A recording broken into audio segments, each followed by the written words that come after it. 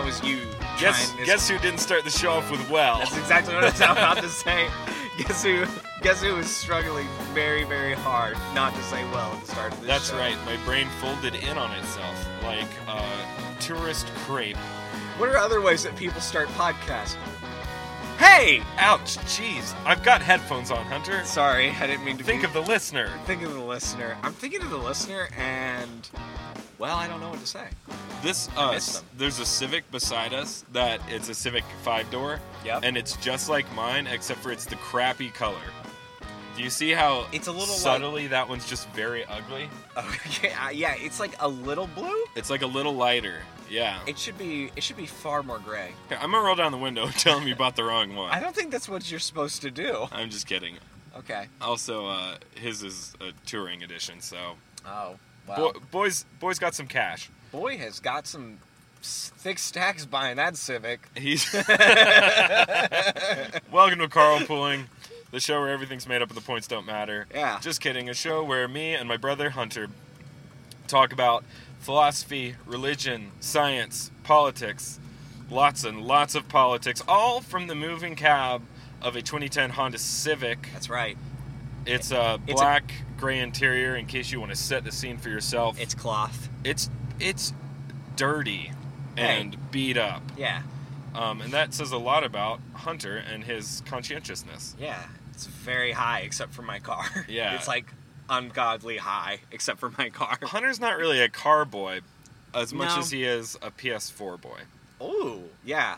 I actually really did love, what was that new one that just came out? Days Gone. And I know that didn't work out for everybody, but I really enjoyed it. Was that the open world biker gang one? Yeah, which is such a weird... It was such a weird mishmash, Christopher, of playing like an open world game, but plus like one of those old, you remember like BMX 200 or whatever we would play on the PlayStation 2 and you like do flips and stuff? I am positive there's not a game called BMX 200. There isn't, but you know what I'm talking about, like all those old BMX games that used to be on motocross games, yeah. Yeah, and so it was like hitting me on that level at the same time it was like this open world plus the Sony like, you know, deep dark storytelling, you know, that seems to be what's becoming more and more their shtick, if you will. It makes perfect sense to me. It seems like very basic nerd wish fulfillment. Ouch. So, anyhow, Hunter. Yep. Any studio upgrades we need to know about? Not this week. We don't even need to get gas this week.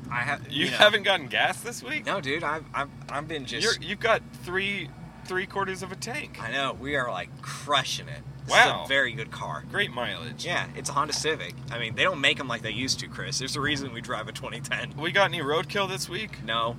There's so much... We could do some roadkill. There's so many things that are like... This whole Trump-Nancy squad fight is just the worst. Here's my roadkill for this week. Okay. Trump, don't tell people to go back to where they came from. Correct. Especially not if they're legal citizens. Which, by the way, they were all born here. You dumb... Only one. Fill in the blank. Only one. And I can't remember her name right now, so that's not good. It's not Tlaib. It's not AOC. Omar. Ellen Omar. Yep, she was born in Syria, if I remember correctly. Either way... She's still a legal citizen of the United States of America. For some reason, I had Somalia on the brain. Maybe. Who knows? At any rate, stop. That's such a ridiculous... counterproductive, ignorant thing to say. Right. And I know you're listening to the show. Right. But I can't think of a much more useless turn of phrase that we could utter right now. Yeah. So, stop it. Are they all ridiculous? Absolutely. Mm-hmm. Do I like any of them? No. Are they exercising their free speech? Christopher, what about your Nancy Pelosi, like, you know... Don't tell people about my secret Nancy Pelosi shrine. I mean, it's really... I don't think there's any problem with having a shrine to a politician, but having her photoshopped into a bikini has just always been a little weird to me. Oh, my Lanta. Oh, my Lanta. Sorry about that. I love every curve and every wrinkle. Oh no. Of which there are plenty. Oh no. It's just, and I know that's you exercising your free speech too, but come on, you're the president, you're the head of the executive branch, grow up. Have some decorum, for crying out loud. For crying out loud, and I know that it's all priced in, it's baked into the cake, it's not what anybody expects of you, but when you're having a legitimate conversation about extraditing illegal aliens back to their home country, it is counterproductive and useless to undermine your own stance to tell people who belong here legally to go home. Yeah. It's stupid. You're stupid. You did a big, bad stupid. Yeah. And also, the fact that one of the crowds that he was, doing his little shtick in front of started screaming, "Send her home," and he did literally nothing to stop them, which is like, just a simple little comment, like, guys, I said the wrong thing there. It would have been a perfect way to kind of like reset what he was trying to say and like kind of do some damage control, but nope, just let it stood. Yeah. So, way to go, dude. And this is why I hate it so much, because the type of crowd that would chant "Send her home" is the same kind of rabid tribalists that we hate on the left. Yes, now there's more of them on the left right now, but that might change, and then where are all of the moderates going to be? Yeah. In the middle of the traffic, getting hit by cars going both ways, I suspect. Right, yeah. So, anyway, stop it. The end. The end. That's roadkill, I guess, for today. Yeah. Because that's just a nightmare. Yeah. That's like roadkill from like 3.5 years ago that's reanimated itself and is trying to get in the back door in the dead of night. That's why I always keep the shotgun. It's super dead and also horrifying. Yeah. Okay. So last week, like I uploaded an episode last week. Like we did the thing we're supposed to do for this show. Yeah. Whoops. If you guys want to support us on Patreon, we've just so I can quit my job. We don't have a Patreon. Otherwise, you get the episodes when you get them, okay? Yeah, no big deal. If you want my Cash App, snap me. I don't know. The kids I don't are think you so know how confusing internet these days. works. All I know is that you send me $20 and then I have to send you a picture every day. I have a bank account with Venmo. In my negligee. Oh no. Oh no. Did you hear about that thing a while ago? We're getting to Antifa. We're gonna get there, but you're gonna be patient. First, we have to discuss Antifa's members. Did you hear about that thing where these models, quote unquote, that were selling naked photos and stuff on Snapchat weren't paying taxes, and so the IRS was legitimately doing a thing that if you could turn them in, they'd give you part of the recovered capital? What? It's literally the IRS is sending out bounties for hunting down internet sluts. That's amazing. Thank you, so IRS. I want to start a small business where that's just what we do. We go and hunt them. Make a tiny little profit. Yeah. But we've got to pay our taxes. Yeah, That's the key part. Pay taxes. Because if we don't pay our taxes, then they'll make another super secret hit squad of another two brothers who drive around in cars and say stuff to the internet that come around and get us. And that's going to suck. Right. Okay. Or maybe it'll be sluts that drive around in cars. That's a good podcast. Wow. We're off to a good start today. I'm so tired I can't even think straight. And, I know. I'm having fun with it. I also think, what's this bucket? I think Seinfeld already is copyright striking this podcast right now. He's like, sluts in cars, it's too close! It's too close. Anyhow, I think you've equivalently pointed our camcorder at the television set while we're direct into the VCR, thus creating an infinite tunnel of companies hunting other small companies for not paying taxes now. Don't worry, it's a great idea. Let's talk. That was the most contrived metaphor I've ever done in my entire life. It worked, though. I hope people understood what I was getting at. Yeah. I was a little worried when you were picking it up, but you set it down nicely. Oh, thank you. Yeah. Let's move on to Antifa Part 2. Part 2. What should we name Part 2? Return to Mount. Antifa Mountain. Return to Antifa Mountain. So last week we talked a little bit about the philosophy and the history of Antifa, how it's this group that grew out of the Occupy movement and became this nasty, violent, horrible thing. And we talked about how 2016 and the election of Trump galvanized that shift etc. ad nauseum. Yeah. And we talked a bunch about Andy Ngo. Mm-hmm. That poor boy who got beat up in Portland a couple of weeks ago. Yeah, and I kept saying it was Seattle, and I stand by that. No, it's actually technically wrong. Right. I'm going to show you a map after the end of this show today. The thing is, when you hate two places... Maps? No. Okay. When you hate two places so much... Okay. They're so close... It's just kind of easier just to pretend like they're the same place. Have you ever gotten California confused with Seattle or Portland? No. Okay. Do you hate California? That's totally different. Why? Because it's south? Yeah, the sun's out sometimes. Okay. It's not raining as often. Coffee's not as good. Yeah, all of that. Okay. Although if you want to get into my stance on Starbucks coffee, we can dive in. Okay. Maybe that's another show. Yeah, philosophy. Yeah, philosophy on what's wrong with Starbucks. Or possibly good. But yeah, exactly right. So, and I think we kind of wanted to get into this week about, like, what exactly has been going on in Portland, and then how has this been allowed to be a thing, and then also, like, what's the future of this? Because I think looking at it's a little scary, and I also think we continue just to see our society is beginning to fracture in more permanent ways, and I think that's concerning. And I also think the fact that it seems we're able to, like, riot in groups and attack each other with seemingly very little consequences is also kind of scary. So I think we kind of wanted to talk through both those ideas. Okay, Yeah. that sounds good. So why don't you talk a little bit about Portland? Yeah, so basically, I didn't know this. The Portland mayor is also the sheriff. Wait, really? Yeah, and so they're like, or it's something similar to that. Like chief of police? Yeah, something like that. Like, they're the exact same person, and they get elected, and it just happens to be a very, very old law for Portland, and it's just never been changed. It's just that simple. It's just like in Kennesaw. The law is you have to open carry a gun at all times, but no one follows that law. It's kind of it's on the books, you're supposed to do it, but everyone thinks it's kind of crazy. But in Portland, they have one of these laws that's on the books, it's kind of crazy, and everybody follows it, essentially. So on its face, that doesn't seem like it would be a problem.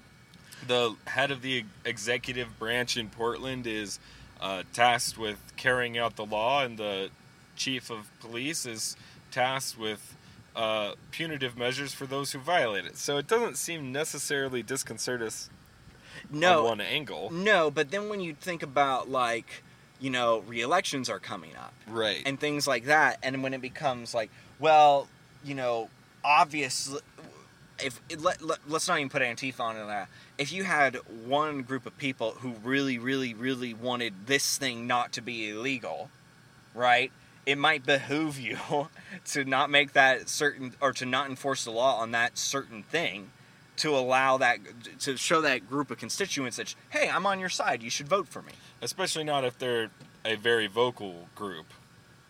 That would just exacerbate the problem. Right, exactly. And so, like, I think what you're seeing is, what's really dangerous about this system is the fact that Antifa essentially can just run amok because the governor feels very, very, very concerned about doing anything about it, or mayor. I get those terms kind of mixed up, and I apologize for that.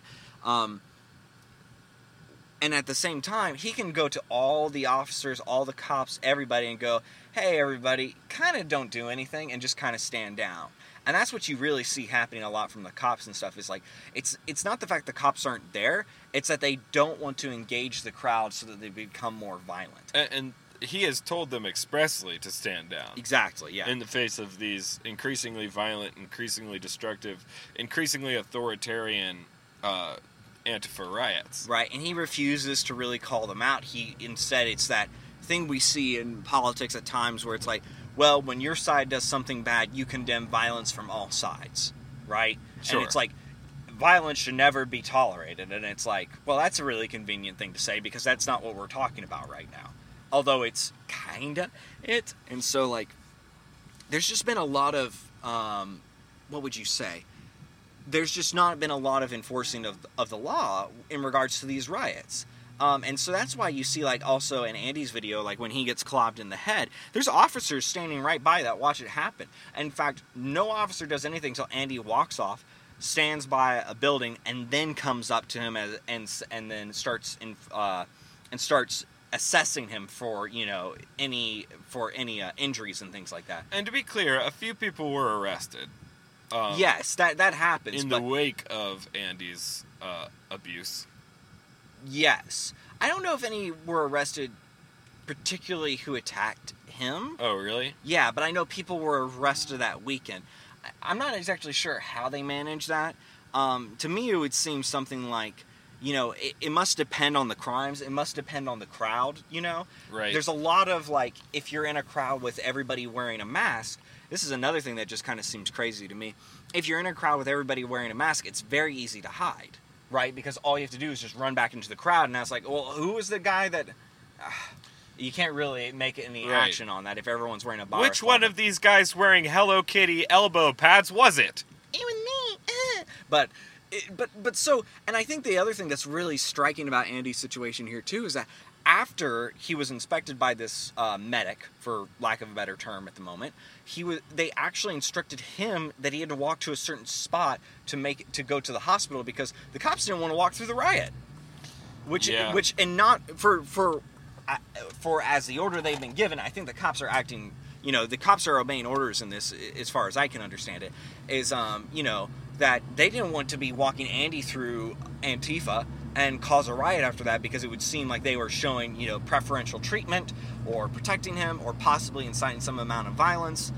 So, I mean, it's... How terrible would that be? Right. How terrible if it looked like the cops were showing preferential treatment to someone who just had a crime committed very forcibly to their face. Yeah. And was the one being non-violent. Yeah. It's so beyond the pale. It is. So, and it's kind of one of these arguments where, like, all that you need for evil to flourish is for good men to do nothing. Right. If the cops who are tasked with enforcing the law are going to refuse to do their job, whether it's because their own personal predilections or the authority of somebody who has ulterior motives tied up in their decision-making paradigm, doesn't really matter to me. The fact that they're not going to step in and enforce the law means that you're going to have lawlessness. This is obvious.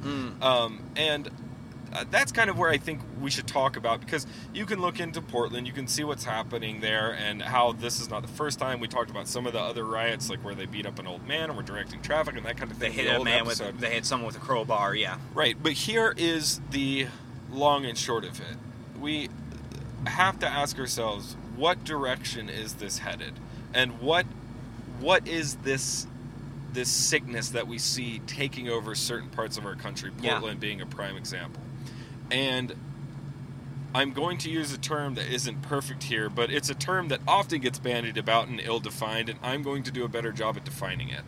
Fascism. I know that everyone says, but they're anti-fascist, and we talked about this a little bit last week. One game I like to play, Hunter, is these bleeding hearts that I talk to on a semi-daily basis.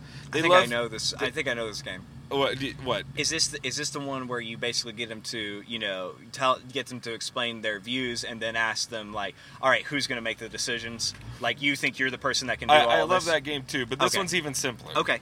We'll be talking about something and then they'll inevitably say, that's Hitler, or my favorite one, it's fascism. Okay. And then I go, cool, can you define that? That's a really easy game. That's because fun. Everybody uses the word fascism and nobody knows what it means. Right, exactly.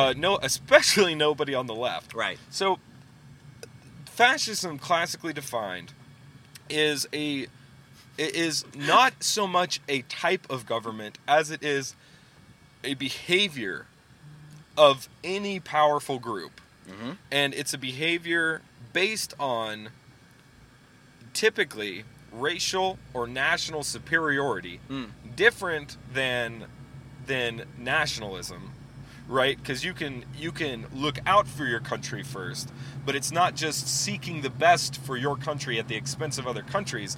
It's believing that your nationality or sometimes race is superior, Mm-hmm. and then autocratic control of almost every aspect of someone's life. Right. At the point of a gun. Yes. Which is government, essentially. That's what government is, but there's other... This is what I'm trying to say. There's other tips of the spear. Right. There's other points of the gun. I appreciate that clarification. Right. And so when you have the government, the law enforcement, standing down on order of the mayor, you transfer the power of enforcement, not necessarily law enforcement, to a different group. To a mob. To a mob. And it's specifically expressly what happened in Portland. So now, similar to how we were talking last week, going through the Foucaultian, Derridian transformation of the Marxist revolt from bourgeois and proletariat, or bourgeoisie. I just feel like bourgeois is easier for me to say. Well, that's important. To oppressor versus oppressed. There's another question that I have, and I haven't heard anybody talk about this yet. Okay. But if fascism is classically defined as the behavior, the leveraging of autocratic control with threat of violence to a society based on perceived superiority of race or nation, the question I have is, can you act in a fascist manner with a different superiority complex? Yeah, I would... Ooh. As in... Well, I mean, wouldn't it be something different, like socialism? Well, socialism isn't... Socialism, in my opinion, often devolves into autocratic control, but not always national superiority. Okay, I see what you're saying. But what I'm saying is that... but that's not what socialism is. That's what socialism does. Okay. But when the government's standing down, when the police force is standing down, you transfer the sword. The sword's in the hands of the mob now, effectively. They get to decide who lives and dies, in air quotes. Right, and sometimes quite literally. Quotes. Yeah. Hi, France. At that point, is it possible to impose your will based not on the superiority of your skin color or the superiority of your nation state, but is it possible to do it based on your perceived superiority of your ideals and morals? Meaning, like, we have the correct views. The correct, I would say, ideology. Okay, sure. We have the correct ideology, therefore we can burn all the witches we want. Exactly. Okay. In an antifa situation, we are the progressive movement. We're fighting the bigots. Yep. We're fighting the racists. We're fighting the capitalists. Mm-hmm. Can we, therefore, impose autocratic control onto the populace? Are we justified based on that superiority? Well, and if so, is that fascism? Well, I think so. I think it's definitely a pathology, right? Like that's obviously clearly a bad way to think. Sure. I'm not sure it's I'm not sure it's fascistic by that definition, just because like it sounds to me like the downtrodden revolting against the oppressors, if you will, which is more of that socialist communist uprising. But is that not the same language that Hitler used when he rose to power against the Jews? That they were the powerful and that the German people had to shirk off their Zionist oppressors? Sure. No, it definitely was. I guess it just, to me, it seems like fascism might, by definition, might have to be rooted in like national identity, if that sort of makes sense. Well, not always, because sometimes it is racial identity. Sure. And so what I'm saying is there's a multifariousness to the identities that can empower fascistic action. And I think that's fine. What you just said there is fine, yeah. Right. And what I'm saying is that if the fascism is bad based on its outcomes, we look at the outcomes of fascism. Now, I say that to mean this, and this is going to sound very strange, but stick with me. Okay. White nationalism is a broken ideology. I agree. But there are instances... Oh, that was a batarang. This is a really batarang, guys. Oh, man. Maybe that's foreshadowing for the sentence I'm about to say. Yeah, I'm very excited to see where this one goes. White nationalism is a broken ideology. It's based on incorrect precepts, and it's wrong, and it's stupid, and it's hateful. Okay. That being said, if it doesn't lead to violence, it's protected. You know what I'm saying? Oh, sure, yeah, but that's like saying like the white nationalists can go to, they can say whatever they want to say in the public square, right? As long as they don't throw a fist at somebody, and as long as they don't punish someone. Yeah, of course. I think that's part of being American. I mean, even I can't even think. I mean, there's tons of legal work that's been done from like centrist law firms to make sure that can happen, and that's also true for even like socialism itself too. Preaches some violence. It's same thing. Yeah, I agree with you. So here's what I'm saying. Okay. Fascism, on the other hand, is a broken ideology, e.g. the superiority of your nation state or your race. Yep. And I mean superiority in a very specific way there. Okay. I don't mean it's wrong. I kind of laid this out earlier.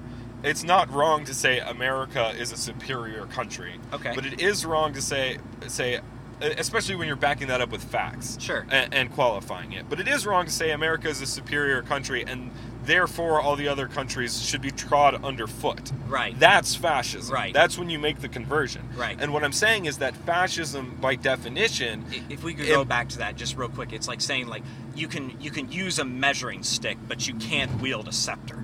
Right? Sure, yes. Okay, yes. yeah, okay. Keep going. And your measuring stick might have the incorrect units. Yeah, it very well could. Yeah, absolutely. And that doesn't make it any less evil of an ideology, any less evil of an implement by which you examine the world. Mm-hmm. But it is not legally actionable or destructive unless there is typically violence backing that. Well, here's the thing with fascism. It implies that. And so the question you ask is the reason that fascism is always destructive and white nationalism is not always destructive, not to the soul, not to the spirit, but to the body. Yes. Is because it does not necessitate the implication of violence. Fascism necessitates the implication of violence. Typically, the violence implied by the autocratic control of every aspect of a constituency's lives. Okay. And so what I'm saying is that when you see people, mobs, taking to the street, now that the sword has been handed to them because the government is standing down, as you see them take to the street and they dictate who can walk where and on what side of the street you can drive and where you can and cannot turn. And what shops you can and cannot go into, and who's allowed to do business today. How is that not autocratic control? Now I know it's not being pushed down by autocrats, but the power of the autocrats has shifted hands when the police refuse to enact their jobs. And so what I'm saying is, how do you delineate the actions that are being taken by Antifa from the autocratic control that would be defining element of socialism? Of fascism. Sure. I'll forgive you. I actually want to think a little bit more about what you laid out, just because it's here's my one piece that I'm coming to, because I actually think you did a really good job of saying like why fascism is always wrong. Because it always needs violence to be enacted. Right? It doesn't work any other way, because it is autocratic rule. It does tell you when something's going to happen, and autocratic rule is always wrong because autocratic rule is always engaged with by force. Okay, fair enough. Done. I'm good. The one thing I am curious about, though, is that if white nationalism, if that ideology isn't lived out, if it doesn't require violence inherently within it too. And what I just mean by that is, and this is the place I want to think about a little bit more. And we really yanked on this yang. So yeah, but.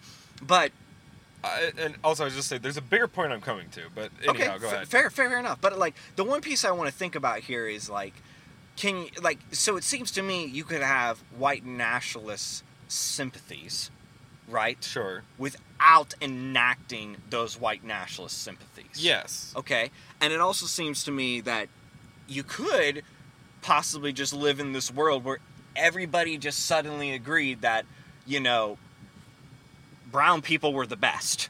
Does that sort of make sense? Yes. And wouldn't need any violence to do that. Sure. And not even give any more resources to that group to be able to do that. Now, I'm not sure how divorced you can get on that point. Does that sort of make sense? Like, it seems to me you're splitting some pretty fine hairs there, but... Yes. Okay. For sure. Okay, but I understand the point you're making. Is like, there's definitely... Every expression of fascism involves violence and some amount of... it involves violence. It has to have violence. It's baked into the cake. It's a necessary component. And not only that, but it's violence from the top down. Yeah, and I won't even say baked into the cake. I'll just say that fascism always needs violence to be fascism. Otherwise, it's a different thing. Yeah, and I will say white supremacy seems like it pretty much always needs violence. Right. And I mean pretty much because it seems to me there's some very, very fine instances where it could function without it. But I will say, unequivocally, and I know you agree with me, both are completely evil in the name. Right, okay. Yes, absolutely. Here's the difference, and here's why you split the hairs, is because you fight white nationalism on the ideological level. Okay, that's important. You fight fascism on the physical level. Sure, yeah. Because fascism implies violence. The cops should arrest the fascist. Yes, absolutely. I'm with you. And here's the thing. Yep. When we fought fascism back in 1944, in 1945. Okay. And it was fought with lead and blood. Sure. That's the way you fight that war, because fascism implies violence. Now you have people calling things fascist where no violence is seen. No violence is inherent in the system, to quote Monty Python. And yet they're calling it fascist. But what do? So my point is this. The reason that you fight fascism on a physical level is because it's a more immediate threat. Sure. Right? Because it actually implies violence. And so you fight back with violence. And you could almost get rid of white nationalism by saying, that's a stupid idea that doesn't make any sense. Yes, I mean, you can't eliminate it that way, but you can remove it from your own hemisphere. Right, and that's about all the action you need. Because, like, if someone's acting out fascism, well, now you have to stop them from hurting the person that they're actually hurting. That's exactly right. So what I'm saying is this. Fascism is such a sacred, horrifying term because its end state is baked into its name. I see it. Results of fascism are implicit in the claim. Does this make sense? It makes sense. I think, like I said, like, we might want to think about putting this out on the internet, but, because we're splitting a pretty thin hair here, but yeah, like, I understand what you're saying. I think it actually is somewhat, well, let me put it this way. I'm not sure if it's important. It's a really good clarification, if that sort of makes sense. We fight white nationalism because, on the one hand, it's dangerous, right? But it is dangerous. It's very dangerous. I mean, someone got killed because of a white nationalist. I totally agree. Right, that's a time, but that's not top-down violence. That was bottom-up violence. That was that was one person doing a stupid thing. That's a little bit different. It is well, it's organized in Portland. Right, that's what I'm getting. Right, no, I'm with you. So anyhow, on the other side, you fight it on one hand because it's dangerous, on the other hand because it's stupid, right? And so you fight it on an ideological level. You fight fascism because it's always 100% of the time wrong, and you fight it violently, right? Yeah, that's because it implies violence. So what I'm saying is we fight white nationalism because of the precursors. We fight fascism because of the results. Does that make sense? Yeah. I hope I've done a decent job at explaining that. Yeah. But if I got it right, you're saying like the results of fascism are always the results of fascism are literally like I don't know how to exactly break that down, but the results of white nationalism are ambiguous. They're wrong, but they're ambiguous. Okay. The results of fascism aren't ambiguous. Okay. They are defined in the term fascism. Sure. And as in the expression of violence is absolutely necessary in fascism and not absolutely necessary in a white nationalism. Although pretty much necessary. I mean, often necessary. Yes. Yeah. But one you're fighting it ideologically, the other one you fight it more physically. Sure. The reason it's a sacred, hollow term is because the results are implicit and the results are disastrous, and we fight so that we prevent the results. Okay. So my question that I'm getting back to now is, if you see the autocratic control of a society, even if it's by the mob, if the mob's been handed the power, how is that not top-down control? And how is that not achieving the same results of fascism? Now, if you think that I'm likening Antifa to the Nazis, you're stupid. Okay, because I'm not saying that. There's been more types and instantiations of fascism across the world than the only one that anybody seems to care to talk about. Mm-hmm. So, and some of them were far less violent than the Nazis. Not all of them, but some of them.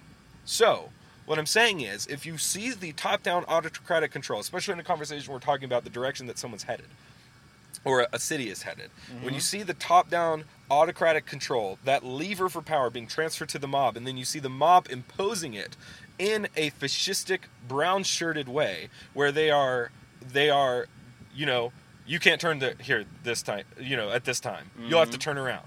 And you know, you can't walk this way, and you can't shop here, and you can't do this, and you can't do that. You can't film here. The only requirement in my mind of fascism that they are not fulfilling is what their superiority is based on. It's based on their broken ideology and not a nation state or a racial identity. But here's the thing. Here's the thing. Let me say this. Okay. Here's the thing. It's based on their ideology. Uh-huh. But you don't fight fascism because of the ideology. You fight it because of the results. And so what I'm saying is, does the definition of fascism need to be expanded to these people? Because if you're fighting it based on the results look exactly the same. Yeah. It looks exactly the same. And so I don't think that it makes much sense to delineate between nation-state-based fascism, racial identity-based fascism, or ideological-based fascism. It all smells like fascism to me. Sure. And even though these people go around saying that they're anti-fascist, when the government stands down, when the police won't do anything, they have become the fascists. Yeah. And expect all of us to become bootlickers. And in some instances, like in Portland, I mean that directly and factually and literally. Yeah, I mean, they've been referred to as domestic terrorists by several federal governments, and several federal government bodies. Right. And I think that's obviously true. All that domestic terrorists need to become the caliphate is for them to become the enacting government. Right, exactly. It's just a switch there. How can you explain to me that hasn't happened in Portland? Yeah. In some ways, you can't say that it's happened in Portland. What you can say is that when these riots happen, it's happened. Yeah, well, like from 8 to 5 on this Saturday, guess who's in charge? Yeah, that's what I'm saying. Yeah. And not holistically, but at these ever-growing expanses of time. So I actually think you put forward an interesting argument. Like I said, I think there's a razor-thin difference there that we're kind of talking about, because to give the devil its due, you know, the Klan's a thing. You know, and so violence is very, very closely related to white nationalism, and is at home there. But I understand the difference that you're making there. It's also one of the things I thought was so interesting. I don't know if you played the latest Wolfenstein game. No. but one scene is actually really great. It takes place in modern day America, and it shows. The Nazis are everywhere, right? So everything's been replaced in Texas with Nazi iconography, and also the Klan is walking openly. And it's such an interesting, it's such an interesting thing to see, because that's kind of how that would pan out. You know, because the difference between those two groups wasn't extreme. Right. You know? And so it's like you could see. Yeah, and I mean, everything in Wolfenstein is kind of dialed up to 11. That's why it's a video game. That's why it's entertainment. But it's like, you could see that happening. So it's like... And if the police backed down and didn't fight the Klan when they were trying to enact violence on a populace, that would be fascism in my book, too. Yes, exactly. I mean, that's direct fascism, because it is based on racial identity. It's literally based on your racial identity. But here's the thing. Just how it's so harrowing, even in a video game, to see the Klan walking the streets and just go, that's such a weird picture. Right. Antifa's walking the streets openly. They're doing it and with committing assault in front of cops. Yeah, no, crazy. Yeah, and I think that's important to remember. I think here's the other part to it that I find. Here's the thing. I think you actually responded correctly when you said the right reaction to these people. And I know you said you fight it.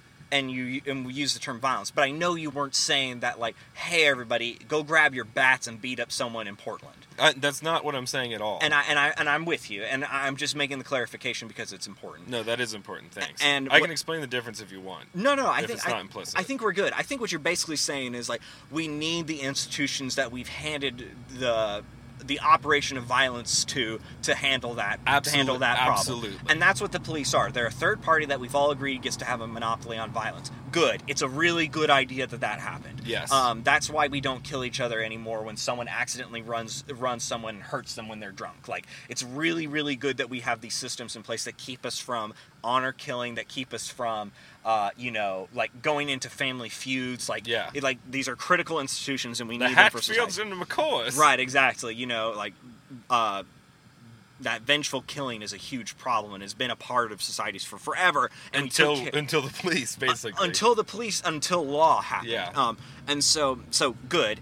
But one of the things that scares me, and we talked about this last time, is that the Proud Boys, which is basically a vigilante group that basically makes their bread and butter by going around and beating up Antifa as a right-wing defense force, if you will, is headed to Portland on August 17th. And I think when I think about that is not the violence that I'm okay with. No, not at all. And it's like, and that's the thing that worries me, Chris, is because you let one person stand, because you just said, okay, violence is okay this one time.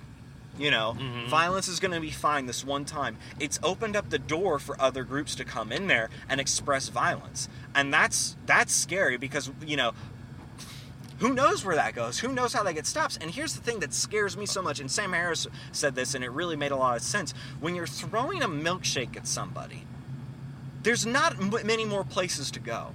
And when we trivialize that, and we make that not a big deal, that's really scary to me, because what do you do after you throw a milkshake and that's lost all of its fun and glamour? Like, do you start throwing rocks? Do you start throwing, is there chemicals? Acid in the milkshake? Yeah. Yeah. And then, once you've done that, is it wrong for the other person to respond back in violence? And here's the other thing, and this is just more of a cautionary tale. Right. But then, if the first milkshake that has acid in it, which acid attacks are extremely common, like in the UK, the first milkshake that has acid in it, is it wrong to defend yourself from someone who's just got a vanilla milkshake and they think it's funny to lob it? Right, exactly. Like, once someone crosses that line, it changes the entire game of throwing stuff at each other or throwing milkshakes at other people, which I is think, so childish. I think we can expand that point further and kind of wrap this up. But okay. When you cross a certain line, when you take one more stone out of the wall of rhetoric and put one more stone in the wall of violence, there comes a tipping point where you don't just weaken the social fabric, but you shatter it. And it's no longer good to play this game anymore. We are dangerously close. And the brightest minds on the left and the right are both saying the same thing. And by the brightest minds, I actually mean that group that is clumped up around the middle. That disagrees on, whether or not gay people should be married or something. Not that anyone disagrees on that anymore. Sure. But the point I'm making is that the truth about the intelligent people and what separates them is trivial compared to what's separating us in this country right now among our ever-growing most vocal constituents on both sides. And there will come a time, and like Sam Harris said, it's not far off when you've completely dismantled the ability for rhetoric. Right. And by the way, that's just what fascism does. If I can say just one more thing about that comment, like, here's the mental idea I think that's just so frightening, right? Is like, why is that funny to throw a milkshake at someone? Right? Like think about that. This is what I think it means. We're so angry. And so unable to talk about what we need to do. We all think it's hysterical to threaten it. Yes. And it's like, absolutely. and that's a bad joke. That's not a good joke. That's not a good game. And that scares me because people are like Carlos Maza is saying, milkshake them. And it's like, Okay, let's just flirt with violence then. Let's just do that and let's just open that up into public discourse, and then when the crazy people hear that, let's just pretend like they're not susceptible to that. Let's just be Absolutely. let's just play with that Never fire. mind the crazy people. What about the evil ones? Right. What about the truly poorly motivated people that don't see a line there that's worthy of maintaining? That's exactly right. That's exactly right. Yeah. And it's a swirly. You know? Yep. It's not that violent. It's not going to kill anybody. But it's the idea that I am so incapable, I'm so incontinent, and so not just angry, but resentful, that I don't want to engage with you anymore. I don't want to engage with the ideas anymore. I'm so distrusting of my own emotional state. I'm so distrusting of my own efficacy, my own ability to leverage intelligent, peaceful power that I will just be happy with humiliating anybody that disagrees with me or attempting to humiliate anyone that disagrees with me. And what you're really doing, one, is shaming yourself, and two, especially in places like Portland where the police refuse to stand up, you are bringing about the instantiation, the flashpoint of fascistic control. And you know what? That's why the Rude Boys are showing up. Proud Boys. Yep. Rude Boys just like ska. Right. I'm sorry I brought the Rude Boys into this. Leave the Rude Boys out of this, Chris. That's why the Proud Boys are showing up. Yep. Because like I said, if you perceive something to be fascist, you fight it with violence. Yep. Now, I think you let the police take care of it. Exactly. Until right. such a point where it's clear that that's an irredeemable strategy.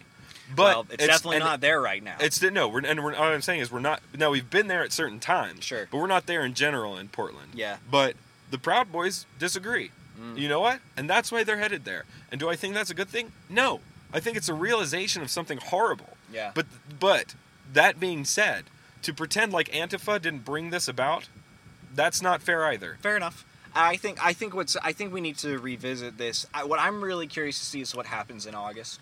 If that actually happens, do they make good on that? How many people show up? What enacts? Because I was under the impression that things were getting better since the Berkeley riots and everything like that. And this seems to me to be a flashpoint where this cancer has just been allowed to grow. And the fact that this is going to sound a little strange, but you're like triggering this old pattern in our brains. It's like the invaders are coming. Yes. And that's what's happening is the Proud Boys are coming to invade Antifa's territory in Portland. And it's like, well, a little war is going to play out if it goes horribly, a little war is going to play out in Portland in August. And what is the consequence of that? Do we have more little wars that develop? Do we have more little pockets of this? Does Portland just kind of become, the Wild West? Right. And if it becomes a vacuum, who fills the space? Right, exactly. You know what? Here's what I think we should leave it on. Sure. There is a, I like how you put it, there's a cancer that's been growing for a long time, and it's metastasized at certain points in time in Portland. And it's the cancer that is based on the dissolution of the social fabric and the collective resentment. And it's not really at any one group. In fact, if I wanted to get philosophical for a second, it's resentment towards yourself. It's the obvious outcome of a strategy that takes no responsibility, that takes no stock in your own self-worth, and simply sees everything else as the dragon that should be slain instead of you. So if you're listening to this right now, and you've engaged in this milkshake them rhetoric, if you think that that's funny, if you think that, if you can't pause long enough to see how little headroom is left between that milkshake water and the ceiling of the Titanic, which is open warfare in the streets, then you've got a major problem on your hands. And I would say don't allow your own bloody incontinence with a T and self-loathing and resentment to continue to metastasize in your own soul like it's metastasizing in Portland, Oregon. That's good.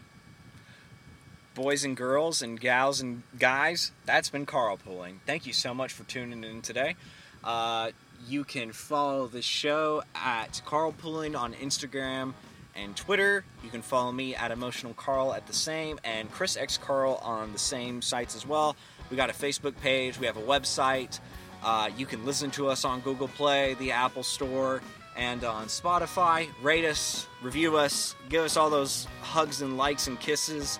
And send us an email at carlpooling.com. Thank you, sir. We'd love to talk to more of you. We've had some great conversations with Yeah. some of you, and we'd love to keep that going. Yeah, surprisingly, just a great group of people just reaches out and talks to us. We really appreciate that, guys. But yeah, we're home. Get out of the back seat, guys.